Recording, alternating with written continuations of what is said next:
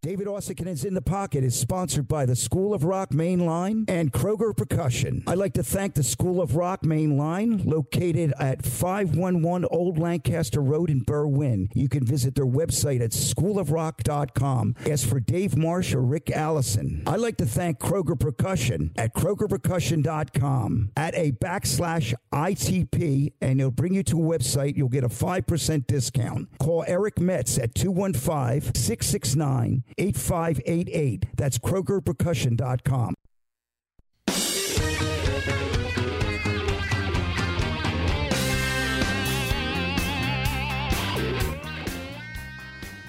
Hey, everybody. Welcome to the David Ossikinen In the Pocket podcast. And I'm really thrilled about today. I'm super excited. Because we got a wonderful guest, and I have a great co-host this week. My buddy Freddie B is joining me. Hi, Fred. Hey. Hello. Hey, man. And this is our guest today was suggested to me by Fred because because I'm a big fan of Eric Johnson. Oh my.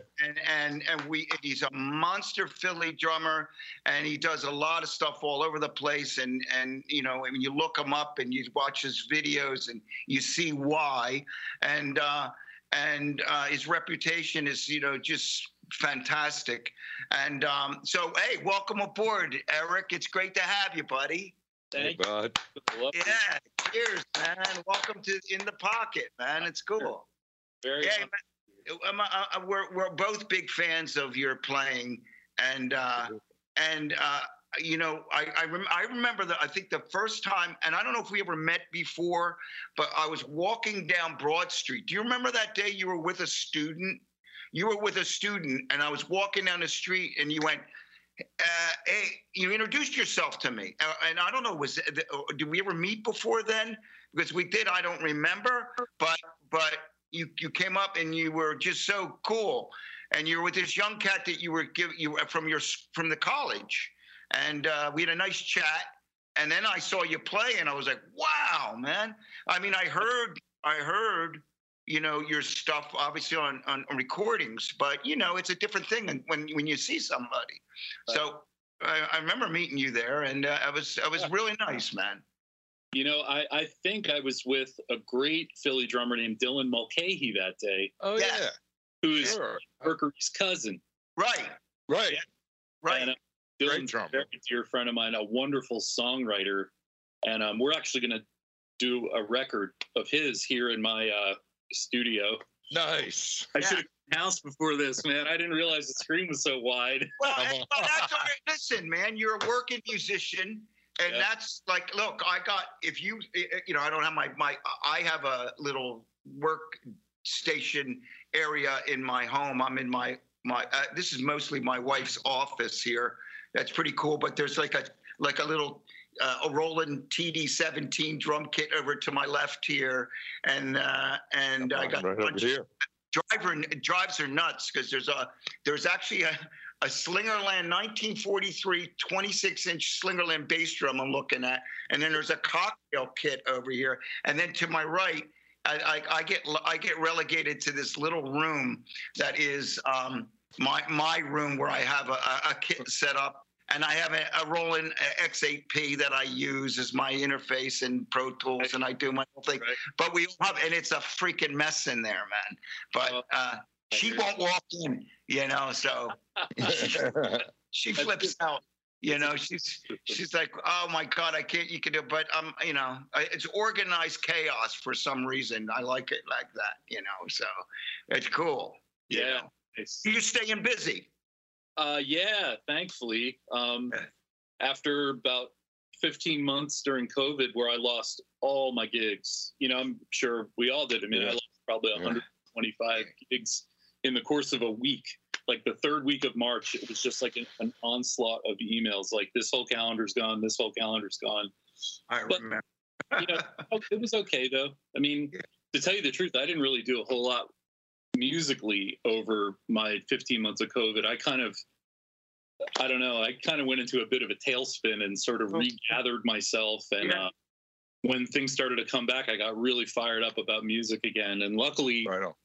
staying busy and Wow. Isn't it funny though? You said you got re-fired up again about music again. Because I suffer from a little bit of let's be clear, mental illness. And you say I do. I get depressed sometimes. It's like not a and like it's so common and Sure. more people talk about it. But it took a long time for me to figure it out. But but now that I know what's going on and I know what's happening, the I over the E. My feelings are not fact. I don't want to get into therapy and stuff like that, but I know what it's like, and sometimes I gotta like just pull myself away from it, and then it come back and it's fresh again. It feels good. I mean, I got at the same thing like Freddie. Same thing probably happened. We all lost gigs. I mean, I've been, you probably know. I mean, I've been playing drums with the Hooters for 42 years. And 40th, we were supposed to do a 40th anniversary tour 2 years ago. And every year, these last couple of years, it's getting canceled. Like your stuff getting canceled, and that wears on your brain. And I had to finally figure out a way to cope with all that kind of stuff, because every day it was like bad news. Yep. And you got to pull yourself together. I know Freddie was doing a lot of, teaching and I was reading and practicing. Well, listen, I was practicing. What a concept! Oh my God! One thing that I've been really impressed by. I was watching your videos. One in particular that really knocked me out, where you were playing along. You were talking about playing along with a sequencer, and you talked about the people recording with a click track. Back, it's all practice with a click. But then now technology allows us to play with, samples or, a loop. You're talking about playing with a loop, and it's brilliant. You put up the video and you're playing to the loop, and you fire it up, man. You do some things that are really like Gaddish, Yeah, really, really beautiful, man. And you have that ability to, you subdivide and you multiply in your head through the music, which is pretty cool, man. I was never my forte doing that. I was always lock it down and go that, but you were able to, I love the way you play, over the bar and do things like that. You do beautiful stuff, man. And that loop is just knocked me out. Did you see that, Fred? The video No, I'll have to check it out. I've seen it live, though. Yeah. Well, you play with our friend Kevin Hansen, which is a brilliant player, and he does a lot of work. I mean, that guy is like a fabulous, player, and then he's also a great reader. He's a schooled cat, but he's one of these guys that nothing's ever sterile. That's what's really beautiful about. But you're playing and his playing, that and you guys playing a band together. Great minds think alike, and you got together, and you make some beautiful music. And now I'm probably going to go all over the place because I'm a bit ADD. And, I was just going to say real quick, we can't forget our good friend Mr. Jim Steger, who's the third piece of the puzzle. Bass player. And is that the Fractals? Yes, and Hufflepuff. You're right, and Hufflepuff. You mean so that three guys in that band also went on to do the Fractals? Wow. See, when that whole thing, like, how I never knew Hufflepuff was a Philly band. I lived in Southern California for 20 years. Right. And when you guys started happening, I found out, I dug your band from afar. I was living in Southern California. Right. And then I think I came out here and somebody told me, they're from Philadelphia. Right, that was a nice, all right, Can you tell me a little bit about that thing with Hufflepuff? I'll tell you I'll tell you the brief story of how it all happened. So I knew Jim Steger, the bass player, in college, and I also knew Craig, the singer. Craig and I were in horrific ensemble. It was just the worst ensemble together in college. But in my freshman year of college, I was in Larry McKenna's art bop group. Yeah. And Jim was doing his very last class, and he was playing electric bass in that band. So I met him, and the first thing we did together was we went to see Living Color at the Owl's Nest or whatever it was called, like the place. Yeah. Wow. And Corey, right? Corey Glover, right? Yeah. Yeah. I just hung with him not too long ago in Mexico. Did you really? Yeah. He came out. It was a nice surprise. We were playing. He played the night before we were playing, and he came out to the show, and he watched us play, and we hung out afterwards. And what a super guy, man! Cool guy. Yeah, cool guy. But anyway, so I was playing some jazz, and then I played some wedding gigs with Jim, and then I met Kevin when Kevin moved here in 91 with Chuck Israels, who was Bill Evans's bass player in the 60s. Yeah. Chuck's like this uber genius musician, arranger. So he came here when Chuck was the artist in residence for a year. So I played some jazz trio gigs, one of which was with a great Philly bass player, Conrad Korsch, who's been with Rod Stewart for years. Yeah. Kevin and I, the first time we met, we played a trio gig together. And he had just come to Philly. I said, well, let's get in the car, man. I'll take you for a tour of the town. So we got in the car, and I had the Royal Scam, Steely Dan. Like, dude, Dan, that's my shit. And so we were like singing harmonies together and driving. Instantly, like, my brother that I'd never met before. Oh, that's great. Love it. That's awesome. Then Kevin and Jim were playing with Craig. And then they said, hey, you should come do this gig with us at this place in Manayunk that I know you guys probably remember, Casa Mexicana. Oh, yeah. Oh, my God. We were called Craig and the Eggs. Called Craig Elkins and Meat. And then we became Huffamoose. So we formed in March of 93. In May of 93, we put out an EP that we recorded direct to 2-track DAT tape. Tells you how long ago this was. And then in of 93, we did our indie record. By October the next year, we played Woodstock 94, and by October of 94, we were signed to Interscope. It was like less than a half. Wow. Crazy. And I just that's how I met you. We were texting about this earlier. Yep. I got invited to the Warehouse, the studio, where the famous Andy Newmark incident happened. he tell you that story? Yes, he listened to it. Yeah. So the guy that they were working with, I guess I was working with at Disc Makers, he invited me, working with on a project, that is, Dean Sierra. He invited me down to your session, and I walked in, and actually you were out in the room cutting a track, and the rest of the band was in the control room. And that's when I met you guys. You were like 19, 20 years old. Wow. Wow, that is cool. And I was like blown away. I was like, what the? How old? What? Yeah. Are you serious? Yeah. Funny, that's so cool. That was the second record I ever did. The first record I ever did, I was 20. I played on Susan Werner's first record, and I just produced. Okay. I just produced her new EP. We did it right here. And I produced 2 records ago for her, too. It was like a New Orleans record. Do we have something from that? Yeah. Hey, can we you finish your story? Because I think I'd like to play something from that. Cool. So I played on her record when I was 20. I didn't know what the hell I was doing. It was at the old Morning Star Studios. I remember that. Oh, right on. Cutting the tape. And I remember we came in the control room, and I had just met Glenn. I work with Glenn all the time now. Like, he hires me like his session cat.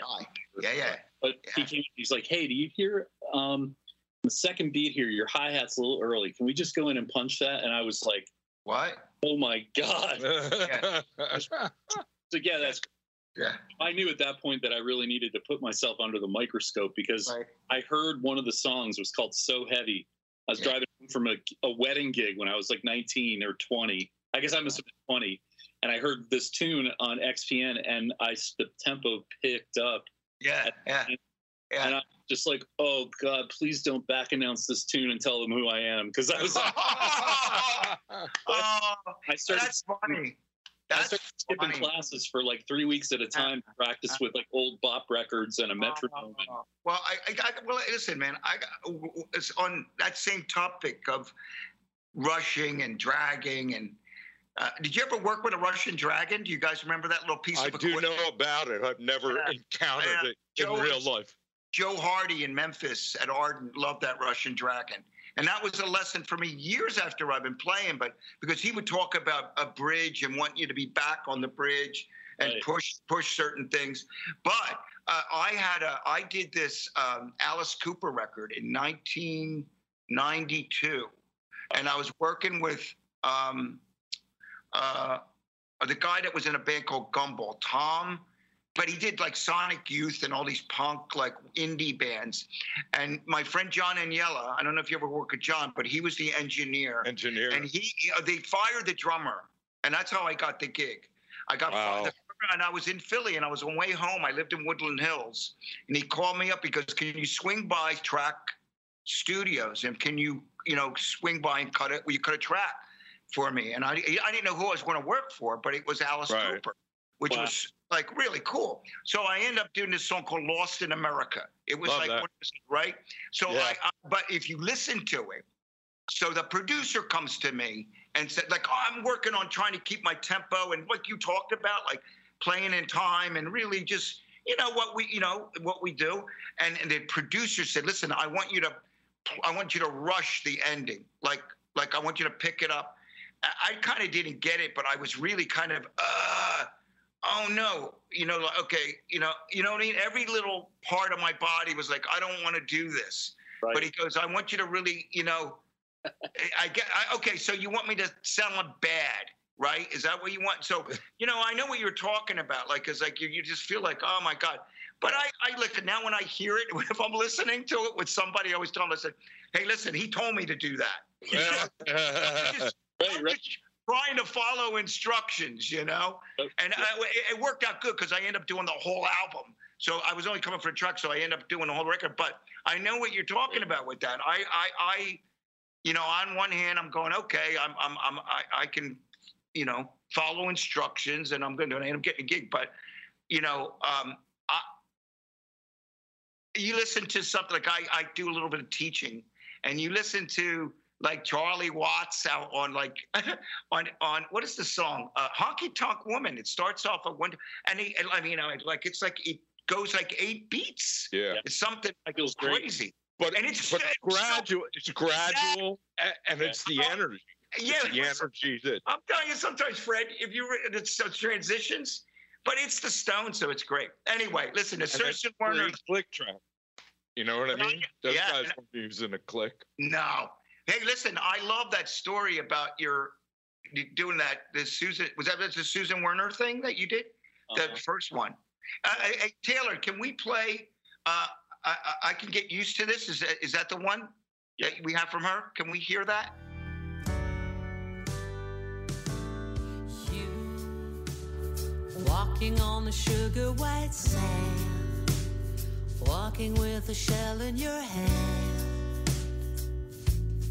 You're in your happy place and me, looking at the sea and the sky, watching all my worries drift by. And I'm not gonna chase them, sitting on the beach in the sun. Getting lots of nothing much done. I could get used to this. I could get used to this. I could get used to this all day long. And you sitting in a chair with a awesome. Nice. Yeah. Look how very lovely you look.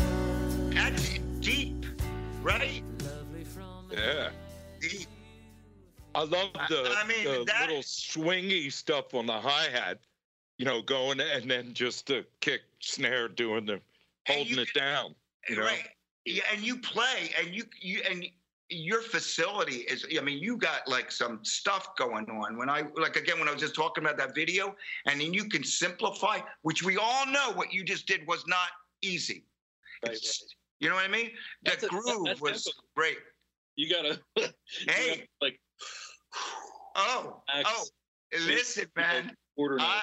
I got you. I might have told you about this, Fred, too. I was doing this, Eric Bazillion, and I don't know if he's released it yet, but I cut a bunch of tracks that he did, these covers of the Carpenters. And and Alexis Cunningham is singing, and I forget I forget the song, but one of the tracks was so back.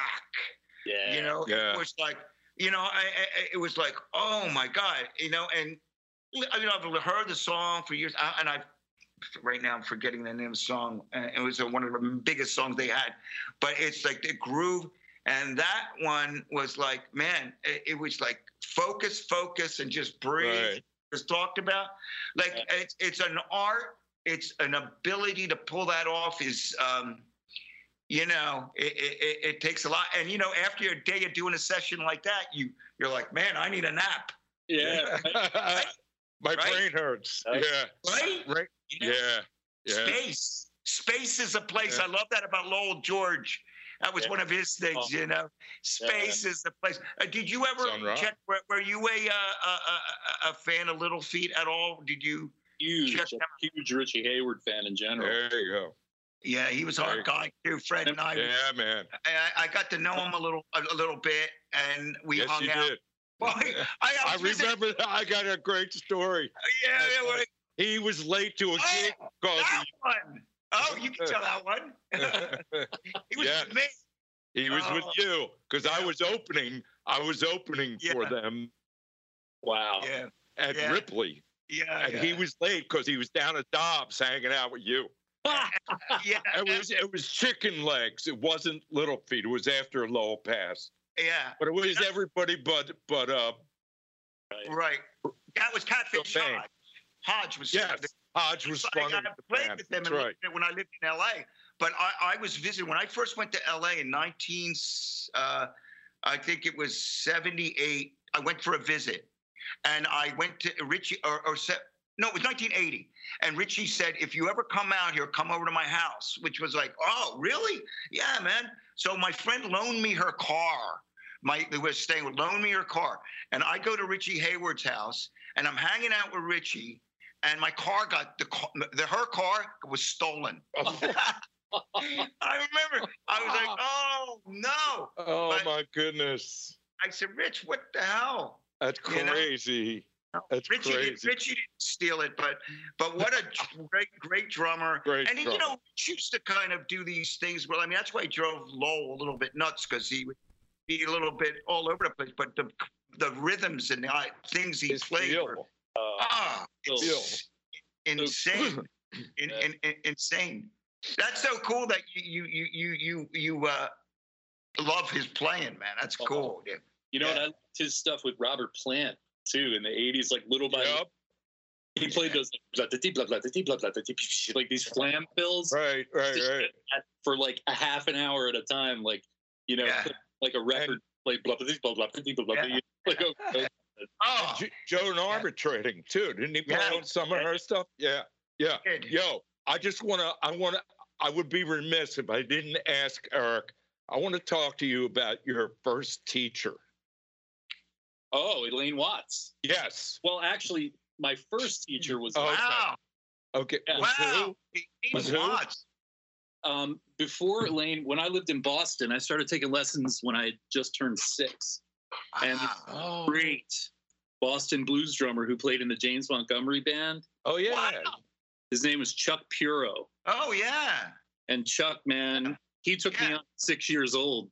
I didn't even have a music stand. We had one of those kitchen stools, and we would put a book on the thing. Wow. Wow. James, I knew James Montgomery. Great band. Yeah, well, his brother, I knew his brother, TJ, was good friends with them.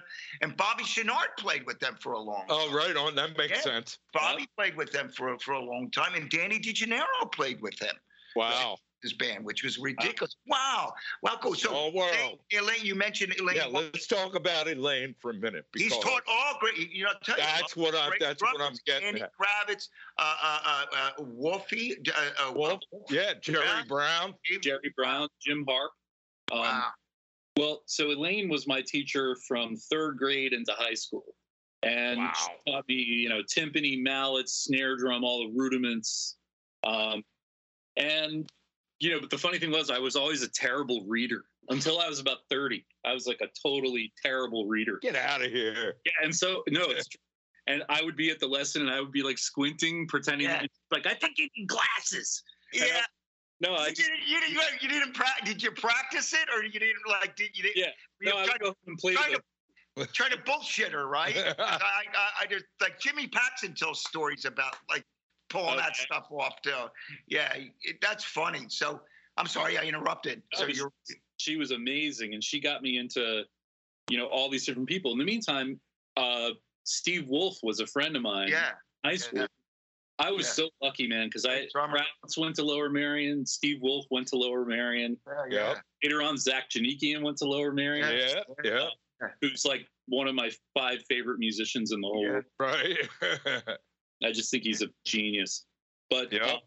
Elaine taught me so much, and she got me into a lot of, you know, real basic fundamentals of being a percussionist. Of course, I became a drummer, you know, like Yeah. I attended Yeah. all Right. the splits and stuff. But I mean, I she was love that. tremendous. And her house wasn't far from where I grew up. Same. I remember walking up Haverford Road one day, and I think I might have been going to teach a lesson to this kid whose dad was an animation artist who lived basically right next door to her, but for some reason, maybe there was bad blood, I don't know.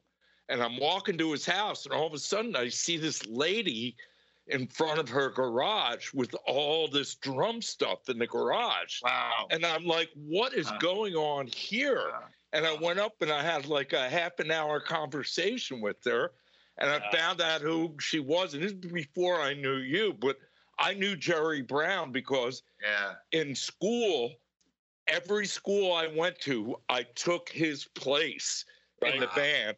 Wow. And those were some big shoes to Oh, fill. they're boots. Let me tell you, man, Boots. it Wow. was crazy. Wow. Everywhere I went. Oh, yeah. Jerry just Hey, Fred, went to high school. I think I know who that animator is. It was Phil Thierlinger's dad. Erlinger, that's it. Because, you know, That's it. he lived at the end of the street, and the first session I ever did was actually on guitar, because he had done a little animation thing for MTV, and he saw me in the alley and he said, "Hey, will you come in and play a little distorted guitar on this?" I was like, "Sure." Like I could play some bar chords. Yeah. Played like this 4-chord thing into his Tascam half-inch 8-track. Oh my God. Wow. Erlinger, that's who it was. Do you still play? Yes. Do you still play any guitar? Are you? Yeah, a lot of guitar, a lot of bass, a lot of keys. Oh, awesome. That's what I did on Susan's record that you just heard, except Kevin Hansen played the guitars and Susan acoustic. Wow. Right. Wow. Wow. Because that whole thing came together, and she called me on December 9th, like last month. Uh, I started working on it on the 12th, and it was out on streaming by January 5th, 5 songs. wow. Insane. Get out of here. Because it sounded great. Did you Amazing. mix it and do the? How long did you go with that? With the process? I took it all the way to mixing, and then a guy named Pat DeCenso in Boston mixed it. Oh, that sounds great. Right on. Yeah, he's a great engineer, and I actually didn't really want to mix it. Yeah. I hear you. I mean, to be perfectly honest, I'm about to upgrade my studio, and before I do that, I recorded that whole thing on my G5 Tower from 2006 with a pre-Intel dual-core processor and like a Digi 002 rack. Like, I mean, I'm recording Oh my Sounds God. Great, man. until 7.4. Wow. Wow. Man, could you imagine? I mean, listen. So those drum sounds, is that all your mic drums, or are you doing any kind of sound replacement? Oh my God, when you get like, because nowadays Like, that's awesome. But I'll tell Wow. you, like some of the like, I don't know if you ever messed around with any of the Slate stuff or any of the stuff that's in the Apollo. There's some stuff that you can do now that, like, I was a little bit on the fence with it, but they've gotten so good oh yeah, that it's amazing. Oh my God, you're going to go crazy with this new thing. I can't wait. Well, you have to. I think I had to work harder than I do in a studio with a lot. I mean, I have some good outboard gear here, but it's not like, I don't have a Neve console or anything. Yeah. Right. I need to work a little harder, but I look at it like tape. It's like going to tape. It's like you got to, instead of EQing on the way in, I'll just move a microphone a little bit, hit it 6 times, get the level right, listen back, tweak. Yeah. And Yeah. then it's just like one hand on the space bar, like number 3 on the keyboard, 3, 2, cut. You know what I mean? I love it, man. That's awesome, man. So where'd you learn your engineering chops? Did anybody give you any teaching there, or? Not really. I mean, I learned it from engineers over the years, because I always knew that that's where I was going to eventually end up, is like producing and engineering. I mean, playing too, but yeah. When we were in Los Angeles, and we lived in Woodland Hills too, Dave. Did you really? With Huffamoose, yeah, we lived in a house for 2 months while Kevin and Craig were doing their overdubs for the Dope record. I lived right. You know where Winnetka and DeSoto is in Woodland Hills. Do you remember? It was like I remember the In-N-Out Burger was like about a mile up the street. Wow. But I was invited to. They had this little cool group called the Woodland Hills Drum Club, and it was my buddy Myron Grumbacher lived in the neighborhood right there. And Myron was one day I'm grabbing a sandwich, a burger sandwich. I'm grabbing a freaking burger, and I ran into Myron, and Myron said, "Oh man, where you living?" I said, "I'm right over there."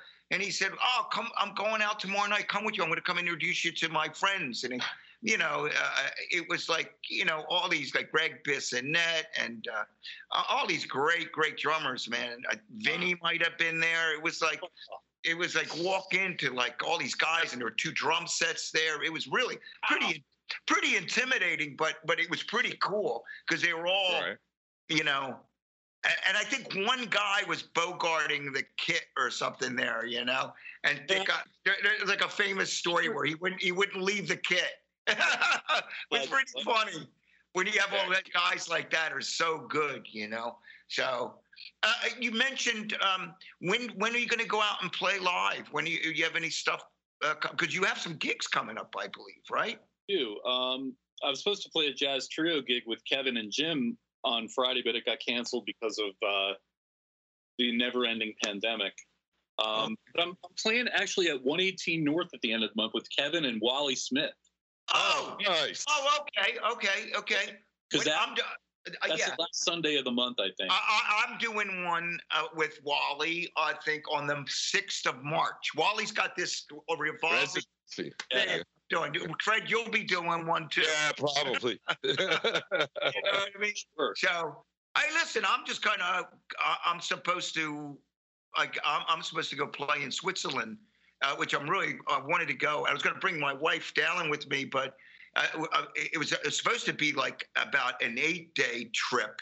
Now it's whittled down to a 5-day trip. It's almost like a hit and run in Luzerne. So it's like anybody that's going to, you guys know, it's like, it's a beautiful place, but most of the time we're going to be half asleep, except for the gig. And we're supposed to go March 21st to the 25th. And I got a plane ticket, but I don't know. You know how things are. You don't know if it's if it's going to happen, So, who knows? But we got our cartage stuff, we got our gear and everything there, so everything will be fine. But I'm supposed to do a 7-week tour this summer, starting in June, which is kind of like Fred's my confidant in because I'm turning 66 years old in less than a month, and let me tell you. It's a little different ball game playing like that, especially if you're like rocking away a little bit. So I'm trying to help more conscious about my health I don't drink. I'm into like trying to be like, better about how I live my life, so I can get out and play. You got to think about that stuff, man. I hear you. Because I still think like they're going to fire me. Stop it. Yeah, but I still think like that. You know what I mean? Yeah. Hey, listen, I don't know. Keep you hungry, man. I think it's a good attitude in some ways, but listen, I got to tell you, this happened to me a couple years ago. Maybe it's about 5 years ago. We were playing when the Hooters play in Europe. We play to a lot. We get great business over there. I think the week of the show or the day before the show, I think one of the guys, I'm not going to say who, but he said, "Hey, listen, we're gonna play with a click track because it's just the vocal stuff. Like, it's a studio is one thing, but when you get in front of like 10,000 people and you run a click track, and I'm saying, okay, I'll go for it. But well, I if you haven't practiced that way. Hey, listen, Fred, I could feel everybody's adrenaline, and it's like they're all like, and I'm like, are you kidding me? That was the hardest tour I ever did, like having to do that. Now I'm used to it because I make them take the click and hear what they're clicking. Exactly. That's if you're the only one getting it, what's the point? Yeah, I don't know if you ever had to do that, like during any of your shows. You played a lot of sequencer stuff, right? You have some stuff that makes a big difference. But if you're hearing clack, clack, clack, clack in your ears, and it could be wild. Hey, listen, I want to play something from Hoffamoose. Okay. Taylor, can we? Would that be Visitation? Yeah.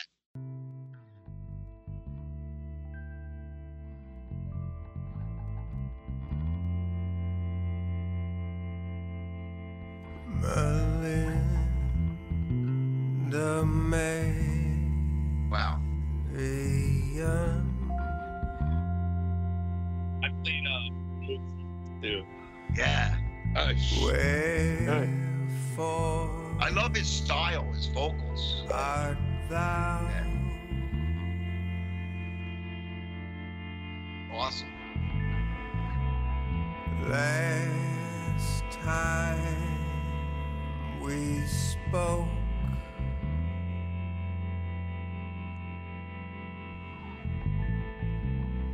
you'd moved to Florida.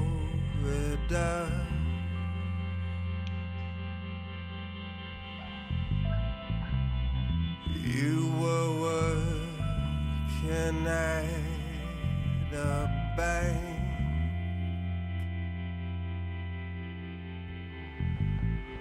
Making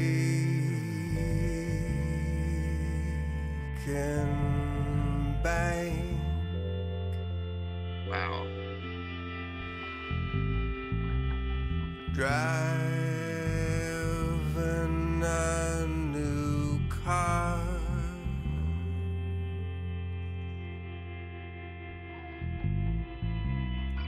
Melinda Marian.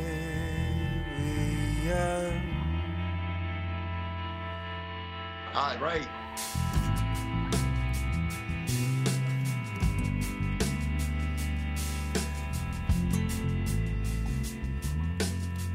Oh, that's badass. A couple of years ago,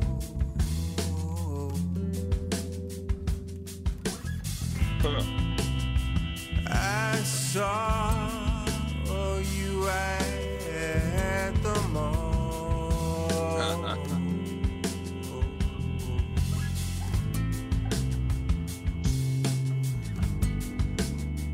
You looked the same.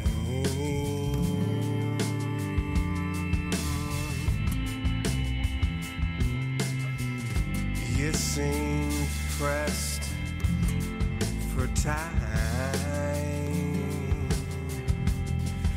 And I know that you saw me.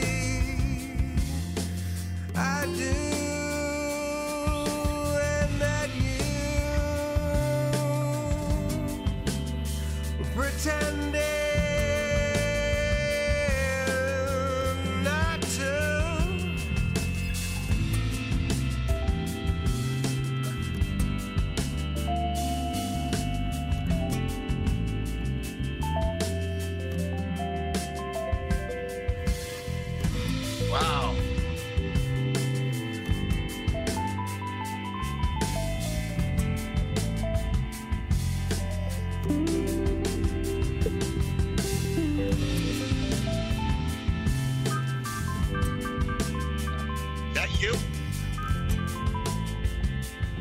Yeah, buddy. Nice.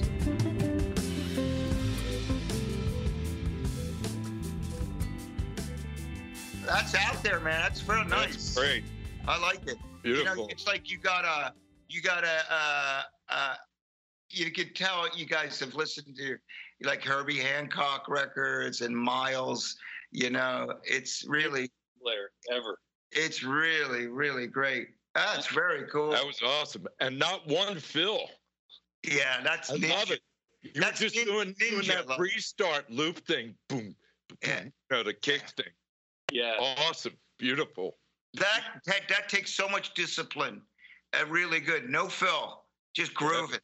Yeah. Really nice. You know who's a great example of that is if you listen to the Squeeze tune, Tempted. Yeah. Oh, yeah. There's never a cymbal Chad? crash Yeah. until the second pre-chorus. Yeah. And Yeah. It's like yeah. White Room. Ginger never plays a cymbal in Right. White Room. All Right. the fills right back into the hi-hat. I'm wondering if they took his cymbals away because he played but with Ginger, like no cymbals. But that is that's awesome, man. That's Yeah, it's really great. that was Yeah. fun to make. We did it with a guy named Steve Maglio in Jersey. Oh, yeah. I know, Steve. Steve's awesome, and he's a real old friend of Jim. Yes. And we recorded the drums. The only drum that had any muffling on it at all, including the bass drum, was the snare. The bass drum was an old leather kit. It was 13, 16, 18, Ah. and a 22 by 14, and then my Superphonic. Oh And yeah. The drum's Nice. completely wide open. The Wide bass open. wide open with no hole in the front. Oh nice. Nice. Completely closed system. And there was a Telefunken dynamic bass drum mic about 2 feet from the front head. Yeah. Then there were overheads. We had little spot tom mics. I don't even think we used them in the mix. And then one big old RCA ribbon in the room. Wow. Is that big room? That big room that they, and I think they did something with DJ Bone Break over there, right? Yeah. Didn't they? Yeah. Yes, exactly. So you mentioned a Telefunken mic. Our friend John Anthony has a bunch of those cool. Oh, nice. You know. Are just recorded with him. We're going to be mixing next Friday. That's awesome. Yeah, he's kind of a legend in Philadelphia with his work over the years. He's really good, knowledgeable, great engineer, great drummer. Great guy. Yeah, Great drummer. Great drummer. Great Listen, drummer. I met John. I think I met John through Joey Wilson, Freddie. Oh, wow. Yeah, I think those whole days back in, that's like giving away our age. 80s. We'll talk about The that. 80s. The 80s. You know. Hey, you mentioned Boston. You grew up in Boston? Until I was about 8 years old. And then my dad's an architect. I mean, not practice anymore, but he got a job here in Philly. Yeah. Working for, you remember Food Fair, Pantry Oh, Prep? yeah. Yeah. He was like their My corporate. first job. No way. Yeah. My uncle was a union guy. Oh, wow. Oh, that union guy, like my neighbor Steve. I can't mention him. A leg break. Exactly. So anyway, go ahead. Sorry, Eric. No, that was it. So we moved to That's Philly. it. Right. Yeah.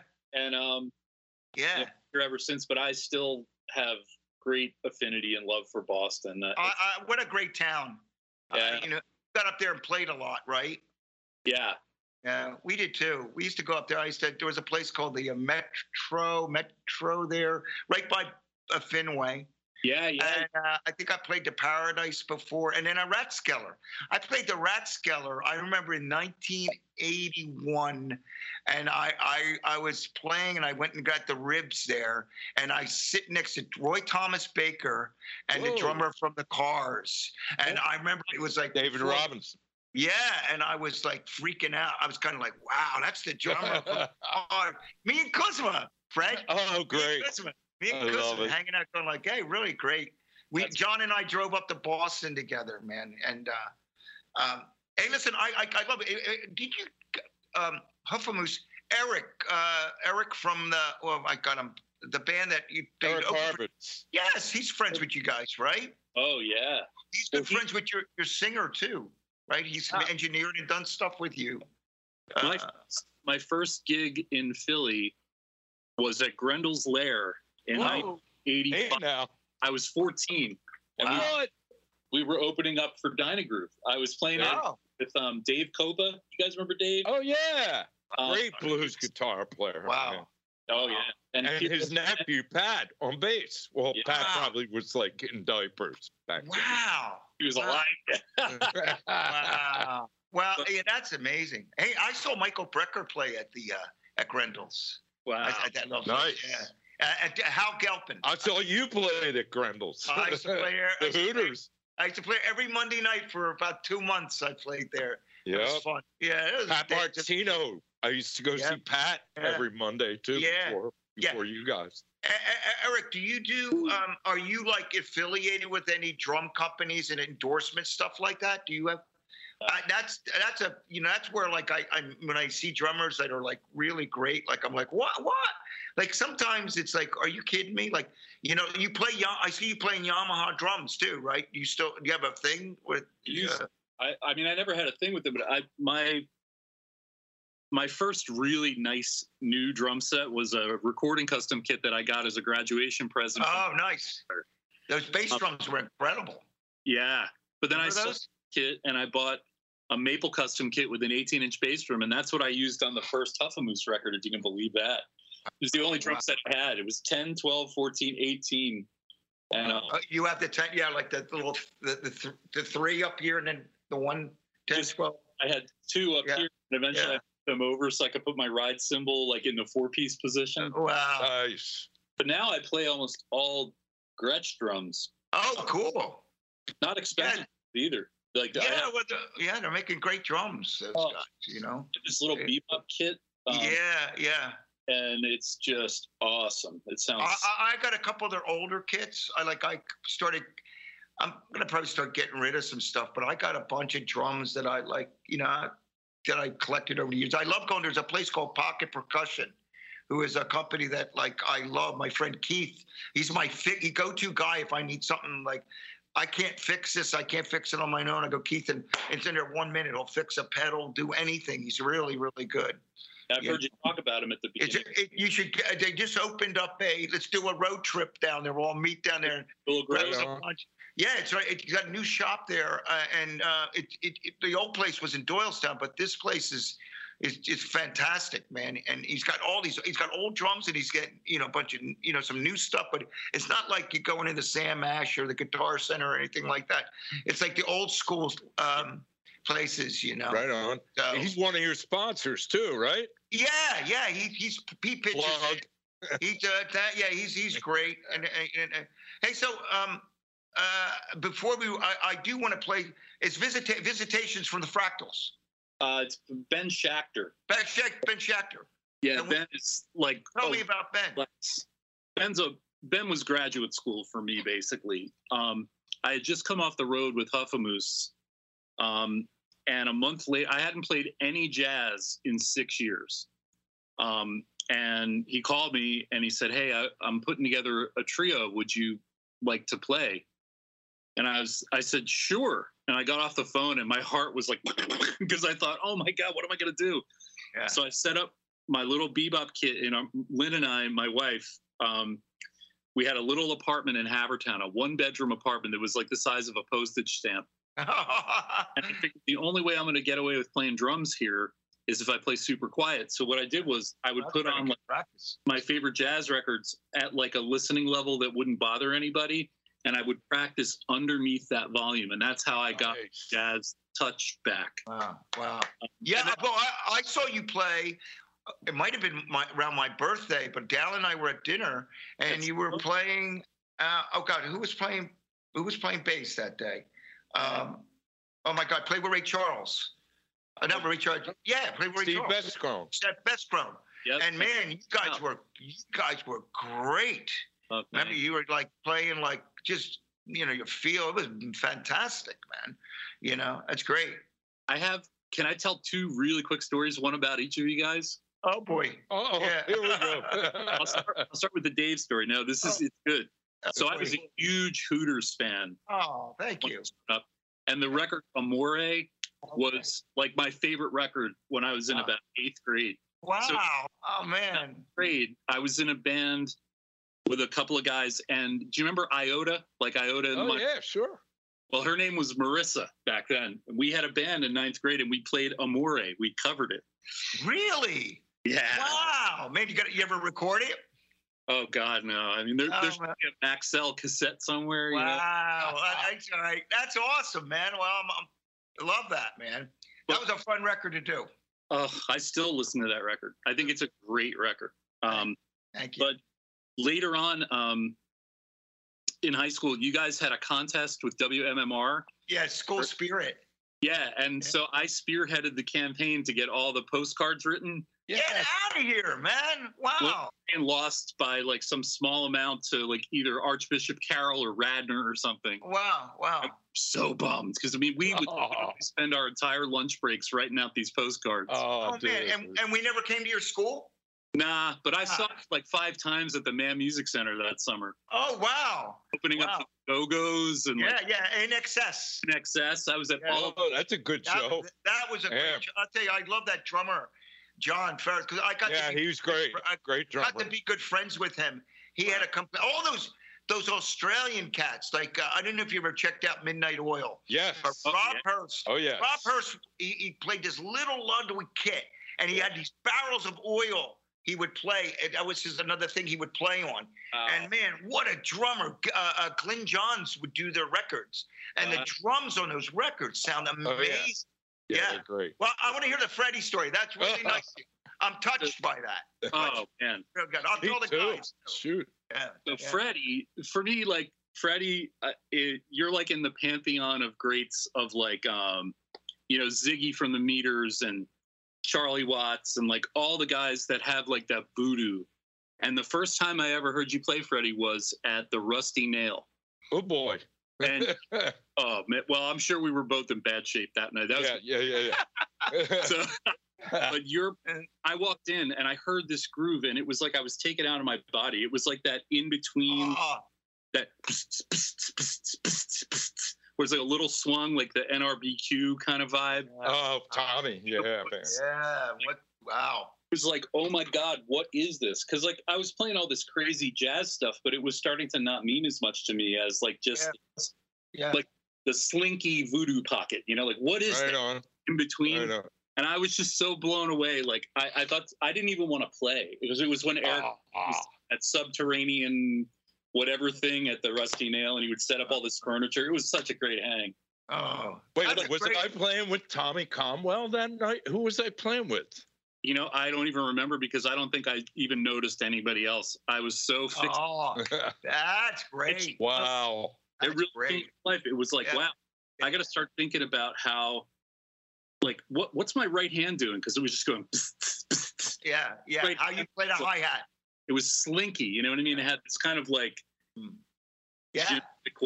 don't know. It was so cool. It's interesting that you bring that up about your right hand because yesterday, Freddie, I did this session yesterday, and I bring my cymbals with me, especially, and I bring a pedal and I bring a snare just in case. But I got up and there were these. I have Zildjian. They've been a great company that I've been associated with, and I got 14s, 15s. I got a pair of 16s that are really cool because they kind of like. I love that, but I don't have a set of 13s anymore. And there's that great set of 13s in Elm. They're just thin, and they are almost like, man, you're right, and it makes you think, and it's just like they're amazing. I mean, matter of fact, today I got to contact those guys. I'm either going to swap a set I have or just buy a set from them, because they were just freaking great. But like there's so many great companies, Minell. Hey, by the way, you were working at Gradwell, right? Yeah. Did you try those Minell cymbals that they have, those hi-hats? Hats. I use them every time I'm there. I played on Winkle's record. Right. Van Winkle. And there, and I said, what the hell are these hi-hats? Right. They're incredible. Nice. They're dry, but they're crispy, but they're trashy, but not too trashy. Yeah. Oh, they're amazing. Those are like the stuff of legend. Yeah. I'm telling you, those hats. I walked in, I was gonna put mine up, and I go, "What are these?" And I just hit it. I went, "Oh, wow!" That's great. That's great. Hey, we didn't play? Listen, we're getting near to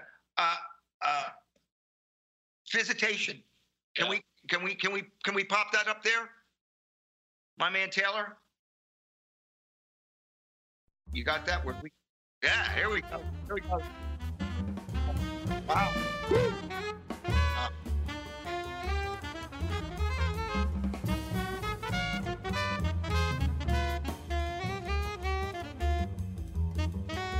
Wow. Wow, that's nice.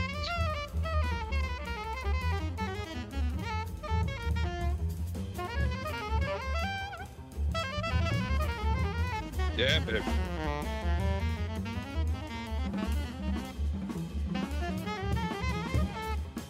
Wow, that's badass.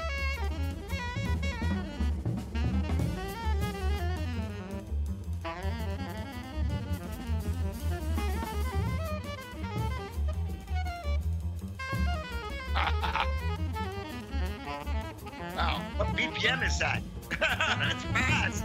That's fast. Oh my Ah. goodness.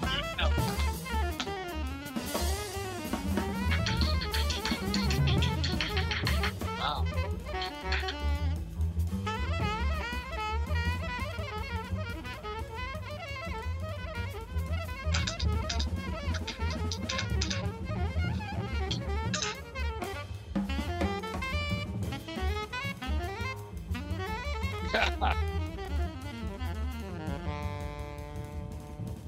Yeah. Wow, that's awesome. That's great. That is very. Player. Where did you do that? Oh man, it was a studio in North Jersey. It was like a jazz kind of spot. Yeah, Gotcha. that is playing. That's marvelous, man. Really great. I don't think I could do that right now because I was Yeah, you gotta. so much. Yeah, That was like Yeah. 20 years ago. yeah. It's And I beautiful. was just like, and also we were playing 4 or 5 times a month with that trio. Yeah. We had Yeah. Tim Egan playing, and Gary Bartz played on that record, Whoa. and Jeff Lee Johnson, who was Oh wow. biggest. Yeah. Who played bass? Micah Jones. Oh, Oh. right on. Wow. Cool. Yeah, his son. Huh?